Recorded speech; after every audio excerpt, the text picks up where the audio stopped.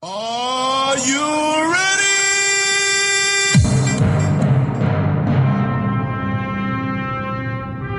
All persons of goodwill must now flee to the kingdom if they would live. In 1917, Christ Jesus began to question those who had made a covenant to the will of God. All who had It will be significant. I want you to get up. I want all of you to get up out of your chairs. I want you to get up right now and go to the window, open it, and stick your head out and yell, "I'm as mad as hell, and I'm not going to take this anymore!" What's going on here, people? Next J-Dubs, Freaks and Geeks, Philosophers, Armchair Philosophers, Sofa Philosophers, whatever kind of chair you sit in, kitchen, I don't care. Nice to have you back with us Thursday night meeting. We're going to jump right into this tonight. I'm on a little bit of a time crunch. We're finishing the chapter from Combating Cult Mind Control by Steve Hassan, Understanding Mind Control. We'll read through it and maybe discuss just a few thoughts at the end. Without further ado, here is the second half of this fantastic chapter, Understanding Mind Control. 3 steps to gaining control of the mind. It's one thing to identify the 4 components of mind control, but quite another to know how they are actually used to change the behavior of unsuspecting people. On the surface, the process of gaining control of someone else's mind seems quite simple. There are 3 steps: unfreezing, changing, and refreezing. The 3-step model was derived in the late 1940s from the work of Kurt Lewin and was described in Edgar Schein's book Coercive Persuasion. Schein, like Lifton, studied the brainwashing programs in Mao's China in the late 1950s. His book, based on interviews with former American prisoners, is a valuable study of the process. Schein's 3 steps apply just as well to other forms of mind control as they do to brainwashing.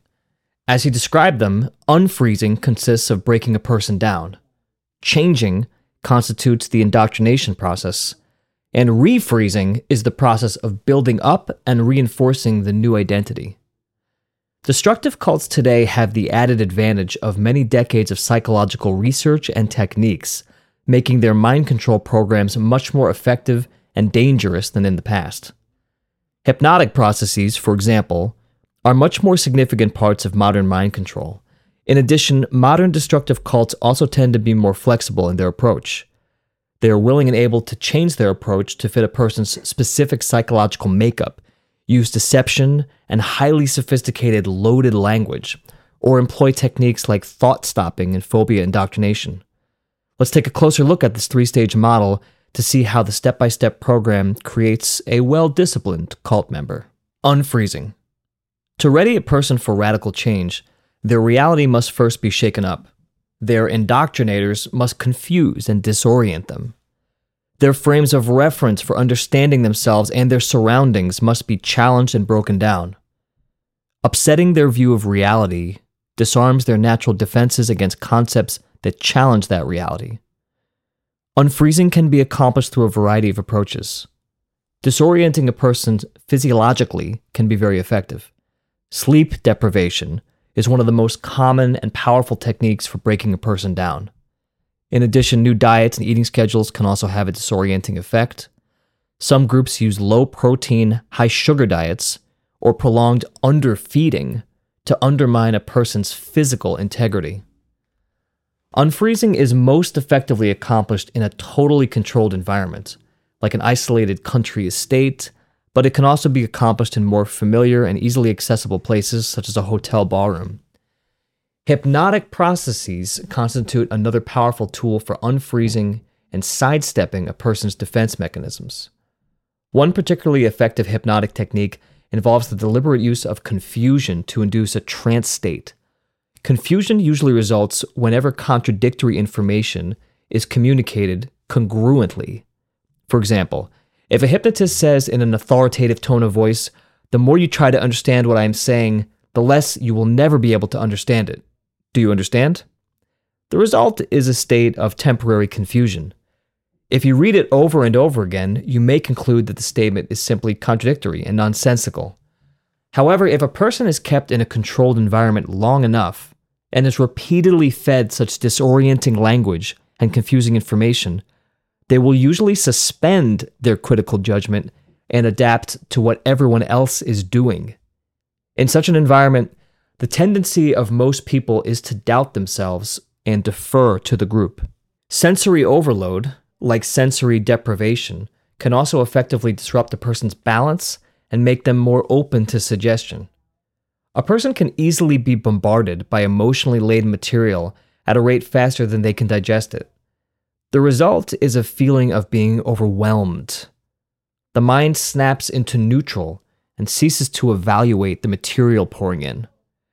The newcomer may think this is happening spontaneously within themselves, but the cult has intentionally structured it that way.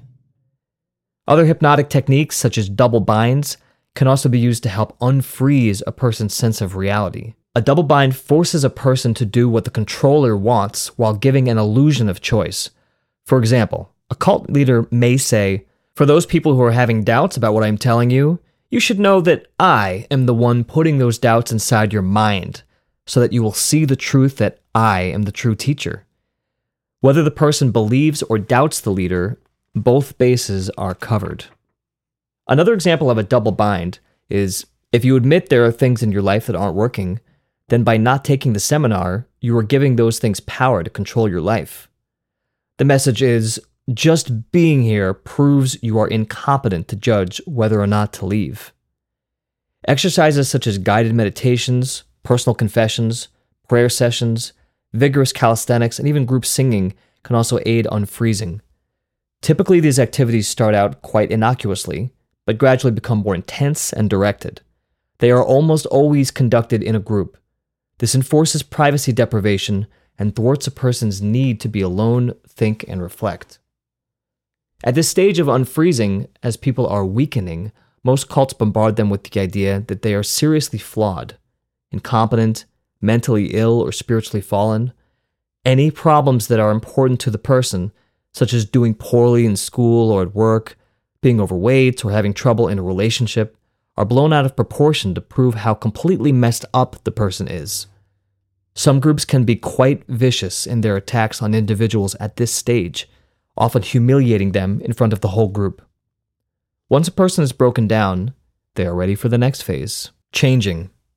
Changing consists of imposing a new personal identity, a new set of behaviors, thoughts, and emotions to fill the void left by the breakdown of the old one.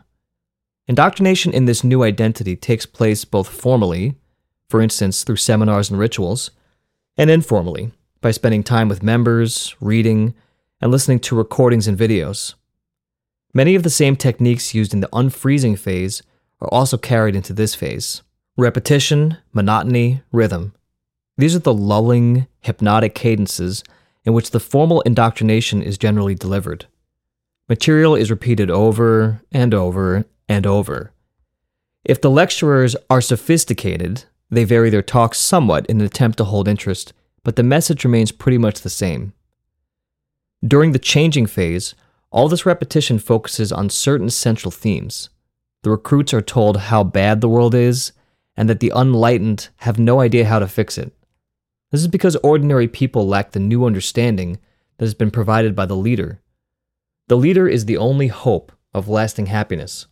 Recruits are told, your old self is what's keeping you from fully experiencing the new truth.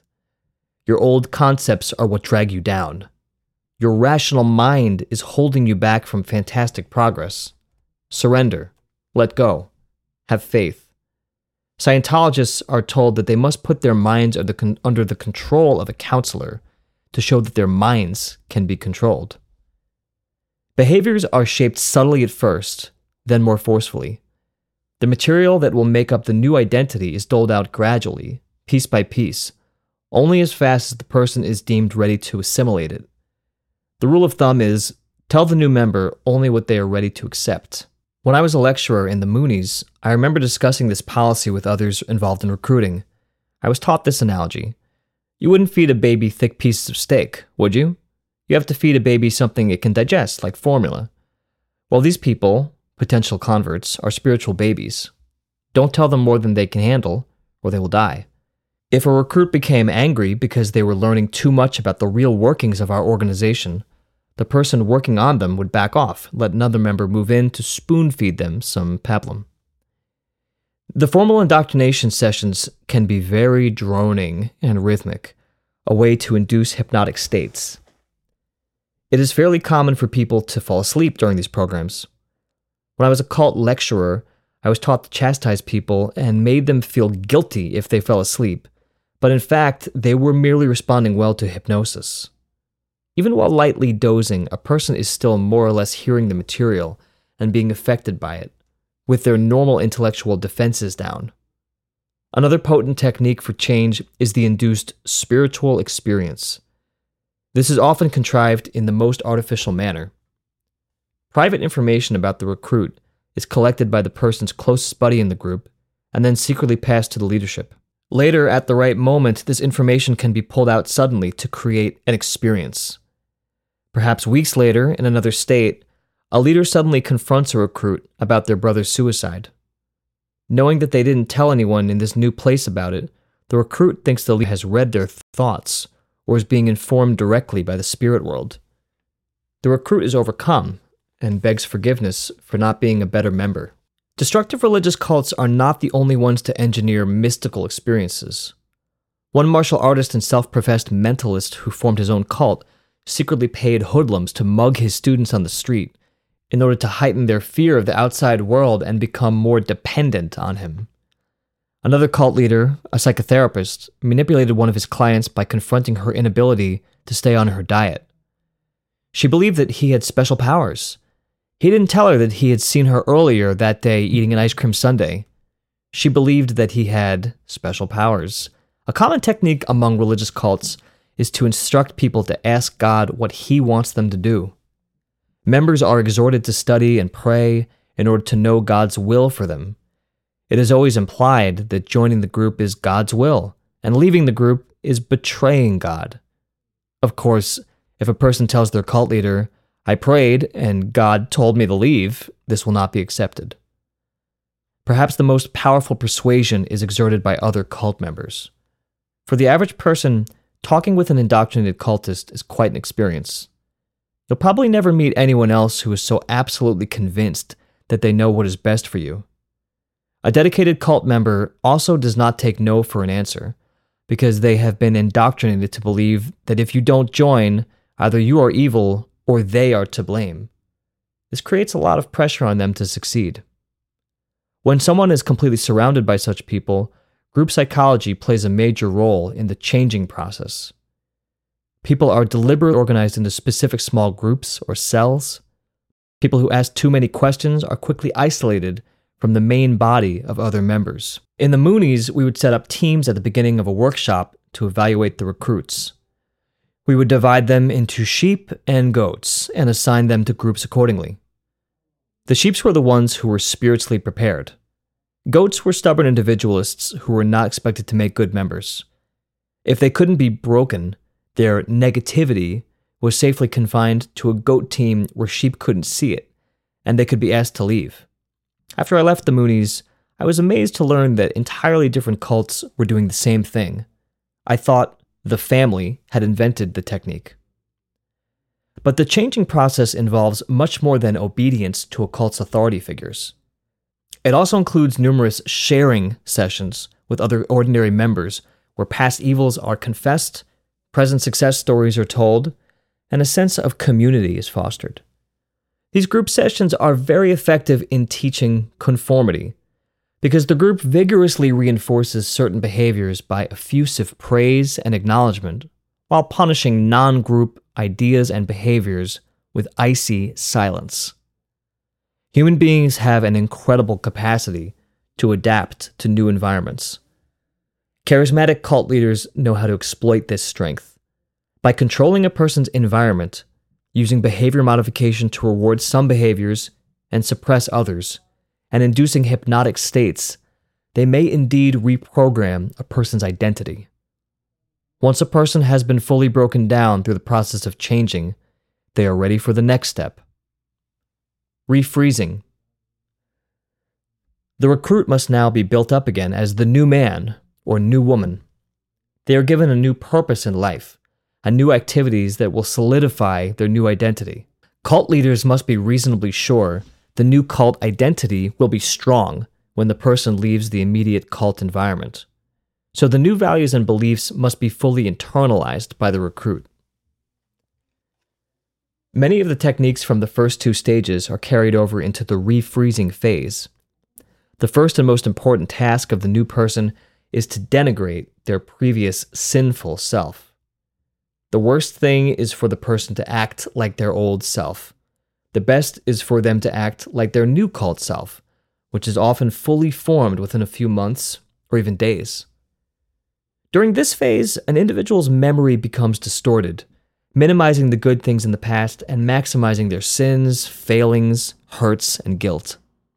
Special talents, interests, hobbies, friends, and family usually must be abandoned, preferably in dramatic public actions, if they compete with commitment to the cause. Confession becomes another way to purge the person's past and embed them in the cult. During the refreezing phase, the primary method for passing on new information is modeling. New members are paired with older members who are assigned to show them the ropes. The spiritual child is instructed to imitate the spiritual parent in all ways. This technique serves several purposes. It keeps the older member on their best behavior while gratifying their ego. At the same time, it whets the new member's appetite to become a respected model so they can train junior members of their own. The group now forms the members' true family. Any other is considered their outmoded physical family. Some cults insist on a very literal transfer of family loyalty. Jim Jones was one of many cult leaders who insisted that his followers call him Dad. In my own case, I ceased to be Steve Hassan, son of Milton and Estelle Hassan, and became Steve Hassan, son of Sun Myung Moon and Hak Ja Han, the true parents of all creation. In every waking moment, I was reminded to be a small Sun Myung Moon, the greatest person in human history. As my cult identity was put into place, I wanted to think like him, feel like him, and act like him. When faced with a problem, Scientologists are encouraged to ask, what would Ron Hubbard do? To help refreeze the new member's new identity, some cults give them a new name. Many also change the person's clothing style, haircut, and whatever else would remind them of the past. As mentioned, members often learn to speak a distinctive jargon or loaded language of the group. Great pressure is usually exerted on the member to turn over money and other possessions. This serves multiple purposes.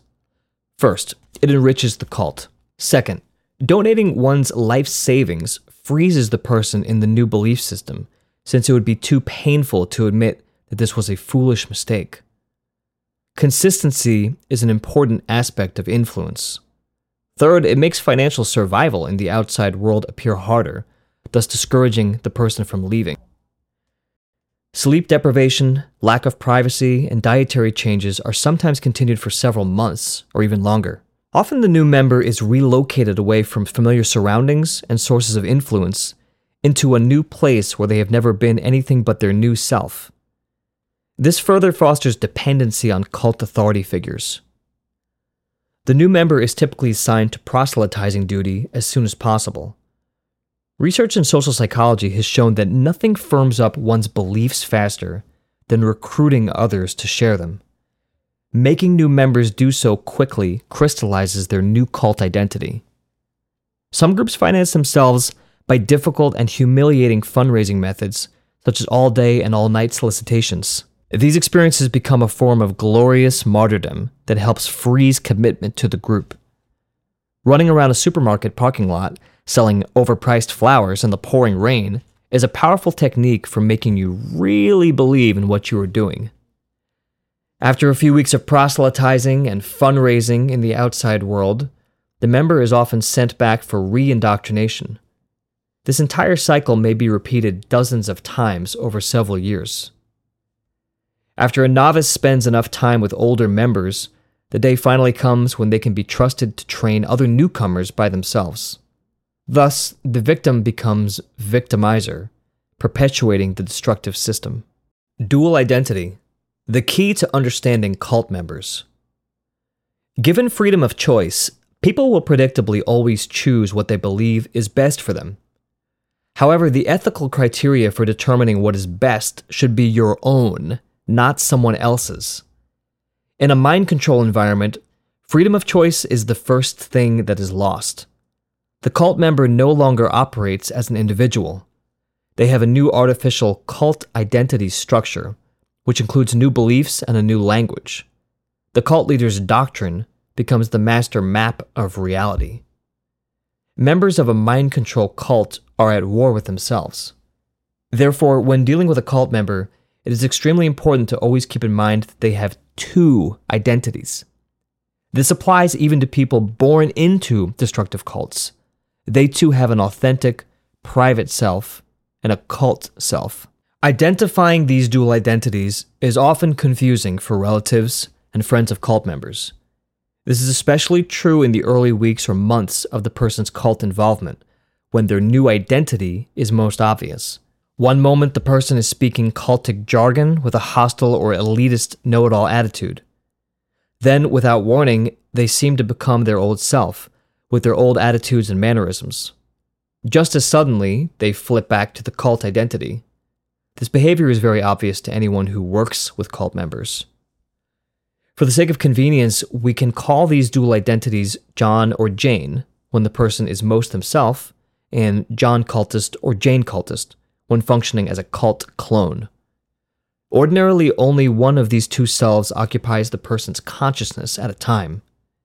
However, the personality on duty most of the time is the cult identity.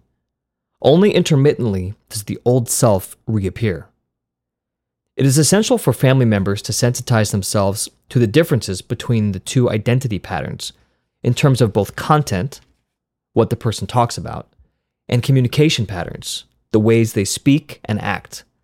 Each looks and sounds distinctively different. When John or Jane cultist is talking, speech is robotic, or like a tape recording of a cult lecture, what I call a tape loop. They will speak with inappropriate intensity and volume. Their posture will typically be more rigid, facial muscles tighter. Their eyes will tend to strike family members as glassy, cold, or glazed, and they will often seem to stare through people. On the other hand, when the authentic John or Jane is talking, they will speak with a greater range of emotion. They will be more expressive and will share feelings more willingly. They will be more spontaneous, may even show a sense of humor. Their posture and musculature will appear to be looser and warmer. Eye contact with them will be more natural. Such a stark description of a divided personality may seem overly simplistic, but it is remarkably accurate. It's an eerie experience to be talking with someone and sense that mid-sentence, a different identity has taken over their body. As you will see in later chapters, recognizing the change and acting appropriately is the key to unlocking the person's real self and freezing them from the cult's bondage. As much as cult indoctrination attempts to destroy and suppress the old identity and empower the new one, it almost never totally succeeds. Good experiences and positive memories rarely disappear entirely. The cult identity will try to bury former reference points and submerge the person's past. Yet over time, the old self will eventually exert itself and seek ways to regain freedom. This process is speeded up by positive exposure to non-members and the accumulation of bad experiences the person has while in the group. The real identity deep down, the hardware, self, beneath the mind control virus, sees and records contradictions, questions, and disillusioning experiences. It still amazes me, even though I had such an experience myself, that my clients are able to verbalize very specific, painful incidents that occurred while they were members. People are able to recall horrible things, like being raped by the cult leader or being forced to lie, cheat, or steal. Even though they knew at the time that they were doing something wrong or being abused, They couldn't deal with the experience or act on it while their cult identity was in control. It was only when their real self was given permission and encouragement to speak that these things came back into consciousness. Indeed, an essential part of helping counsel a cult member involves bringing that person's own experiences into the light so they can process them consciously with their real self. In my work, I have seen time and again that a person's real self, their mental and emotional hardware, holds the keys to undoing the mind control process. Indeed, this real self is responsible for creating the frequent psychosomatic illnesses that cult members experience. I've met people who've developed severe skin problems, which excused them from the normal grueling work schedule and gave them a chance to sleep. I have seen people develop asthma and severe allergic reactions in order to seek outside medical attention and help. Migraine headaches, backaches, chronic fatigue are just a few more very real and painful things that members develop which may help them exit. The real self exerts itself in other ways as well. It can exert pressure on the cult self to go home to the family for a visit, using as an excuse the need to collect clothes or funds, or look for new recruits. The real self can also drop hints when speaking to family members or friends that the member wants to be rescued. I've had several families contact me after their children in cults told them specifically not to get a professional counselor to get them out. Before the cult members made that remark, the families hadn't even known that there was someone they could contact to help. People's real selves have also been responsible for generating thematic dreams. I've met hundreds of former members who reported having nightmares over and over again while in cults. These dreams typically involved being lost, hurt, or trapped, of being choked or suffocated, or of being imprisoned in a concentration camp. Some people have told me of receiving a dream or revelation that they were supposed to leave the group.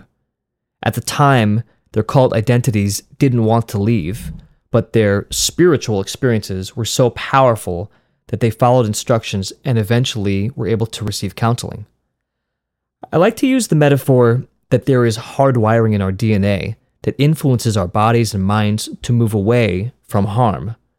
The real self resists conditioning and indoctrination and any attempt to suppress well-being. I wish to add something here. My own spirituality has evolved over the decades. My family and I belong to an independent Jewish community in Boston that is non-dogmatic, egalitarian, and social justice-oriented. We do traditional services as well as Jewish meditation services. Temple Beth Zion allows for both analytic atheists and more mystically oriented people to feel at home and be part of a community. Faith can be a wonderful thing if it is balanced by critical thinking. For me, I still have the belief that somehow there is a transcendent force, one God that is the unifying power of love and creativity. Whether people the world over like to call that being God, Manitou, Jesus, Hashem, or Allah, or the sound of breathing, as we do, that force resonates and works through people. And despite all that I know about psychology and influence, there are still experiences that have happened in my life that I just can't chalk up to coincidence or confirmation bias, and which I prefer to believe as mysterious and mystical. One of those experiences has to do with how I came to be rescued from the cult. After I had been out of the Moonies for over 4 years, I accidentally overheard my mother saying to a friend, "And don't tell Stephen, but I was praying for a whole year that God should just break his leg." I said, "Dear God, don't hurt him too much, just enough so we can find him and rescue him." Amazed, I asked my mother why she hadn't told me this after so many years. She answered, "It's not nice to pray that someone should hurt himself. I didn't want you to be upset." I wasn't. In fact, I thought back to what the emergency technicians told me as they were prying me out of the wreckage. It's a miracle you weren't killed. So, in my own life of faith, I choose to believe that God did answer my mother's prayers. Of all my injuries and what could have happened in the crash, the main injury was indeed that my leg was broken. I believe that on some deep unconscious level, the real me was influenced by my mother's love to fall asleep and wake up at precisely the right moment. Of course, there is no way I can prove this, but I have heard of others being involved in accidents that led them eventually to freedom. I might add that I have had other mystical experiences during my life, like when I met my now wife. On our very first date, I knew we were meant to be together and have a child together. And so it has come to fruition. We got married within a year and are raising our amazing son together. Quick side note, I'm omitting personal names in this read. Of course, there are so many prayers that so many good people utter to ease suffering, to prevent harm, that seem to go unanswered. I do not believe in an anthropomorphized deity who sits on a throne with a beard, with the book of life on his lap, deciding what events take place on earth. That said, I encourage my clients to pray and have hope and do everything in their power to help their loved ones and friends who are still involved with cult groups. No matter how long a person has been involved with a destructive cult, there is still hope that they can be helped. I have talked with an 85-year-old grandmother who left a destructive cult after 15 years of membership. Tears came to her eyes as she described how wonderful it was to be free again. I cried too, as she spoke. I knew exactly what she meant. Okay, and that wraps up Chapter 4, Understanding Mind Control, from this great legendary book by Steve Hassan, who I was able to work with once upon a time. Those sessions were great. I thought I would maybe talk for a minute about what he does. I actually have not been in touch with Steve in a while, but I follow his social media and his podcast. I thought I would share an interesting thought of what I went through, what I was given when I met with him. It was super cool. I was fairly far along in my fading process. I was well out of the group by then. I was a couple years out, but we went through videos of the Stanford prison experiments and a couple of others just to reinforce, just to see what it is like, how much research we have now in social psychology about how group influence works and cults. My favorite one to this day is an experiment where somebody gets into an elevator. The people in the elevator are all facing the wrong way. Maybe 7 or 8 people, professionals, briefcases, they look like competent people. Gets in the elevator, they're all facing, there's no back exit. So they're all facing the wrong way. Person gets in, sees this, and is perplexed. You see him look at the group, you see his face, you can tell he doesn't understand why they would be doing this. Then he does it anyway. That is how we are wired.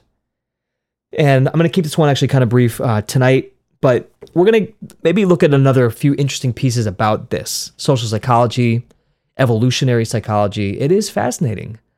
It is frankly amazing. And in the previous part of the chapter, we read about the professor who was lecturing, and the class sort of played a psychology prank, like a live study on the professor. They would be extremely bored, didn't care what he was saying if he was on the right side of the class. They seemed very intent, interested, and loving. If he was on the left side of the class, what did he start to do? He started lecturing only on the left side of the class. They, as a group, they conditioned his behavior in a sense. My own West philosophy on this is the missing ingredient with studies like this and situations like this is awareness.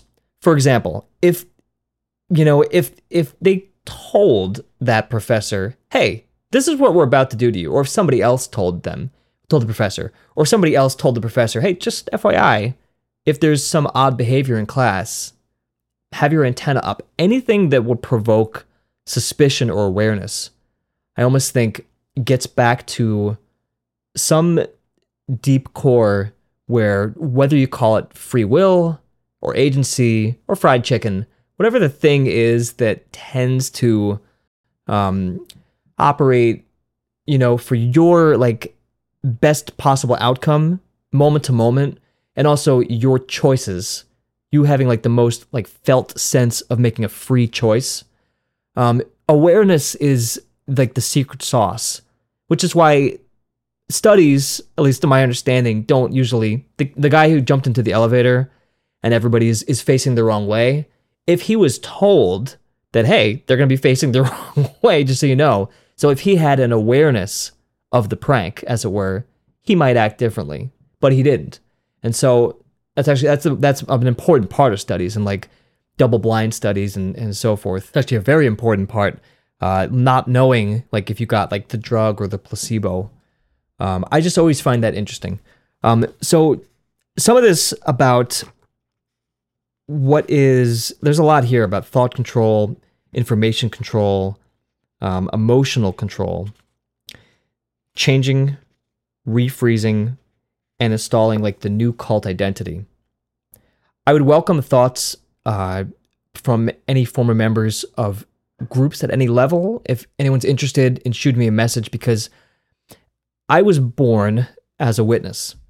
So a lot of this makes sense to me, but I didn't have a lot of super serious Bible studies myself.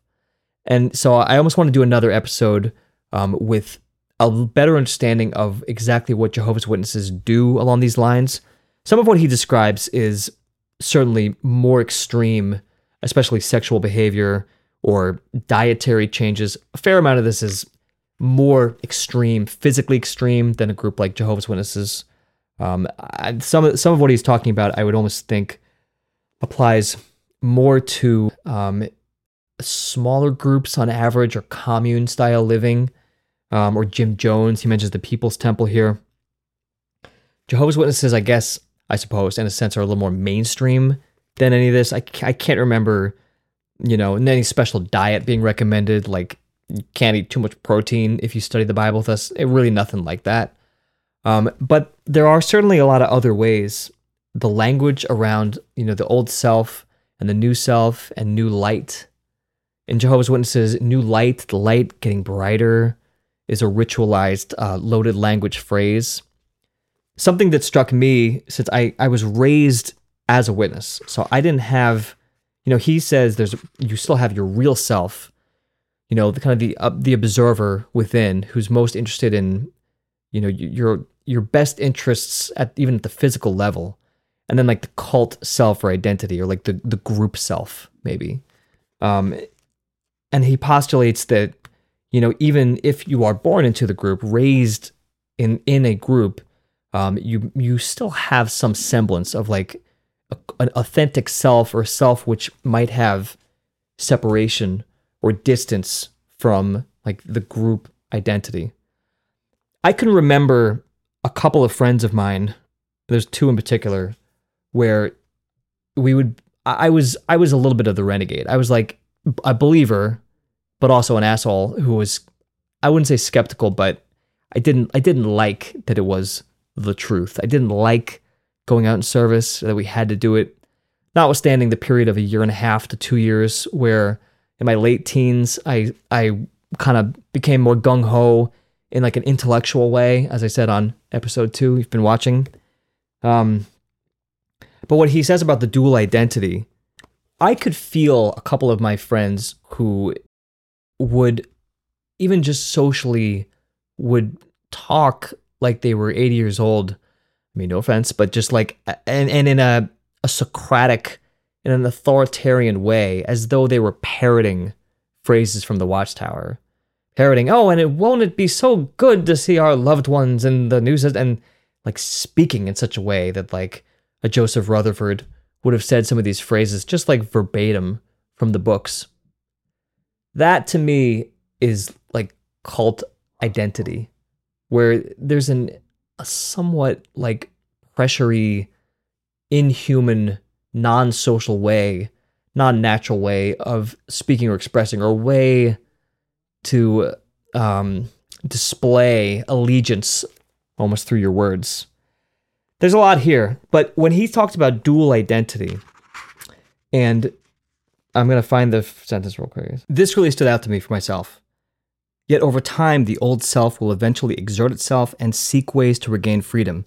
This process is speeded up by positive exposure to non-members and the accumulation of bad experiences the person has while in the group. Okay, so I went to public school for most of my schooling. It was really that. I feel like it's that to an extent. If you grow up in a group, your exposure to non-members, positive experiences with non-members. For me, with a lot of friends from school, those friends I was allowed to have, and then eventually enough negative experiences, especially with authority figures in Jehovah's Witnesses. But I had times as a teenager where I would be in disbelief over how nice, respectful some of the friends I had in school were, and how lousy and shitty and hypocritical witness friends or witness acquaintances I would have. And there was something jarring about that too.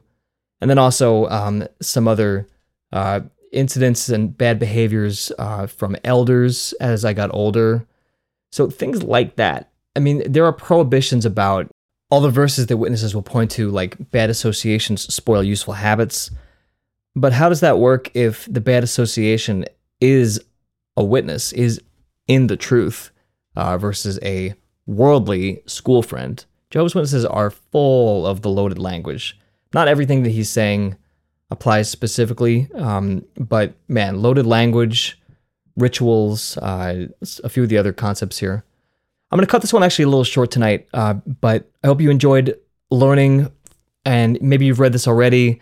It is dense material. We'll do more on this in the future, but I just wanted to read through a chapter where we have kind of a nuts and bolts and even scientific description of being in a cult and mind control, freezing and unfreezing, and how it works and how it can be undone, and especially the differences there between dual identities. It's just really important information. It's good to go back to. So I hope you got something out of this. We will see you next week for the Thursday night meeting. If you're enjoying this so far, a rating would be appreciated on any platform you are listening on. Have a great night. I will see you then. There I was with the Bible and an argument high. I'm salvation for you, social validation for me.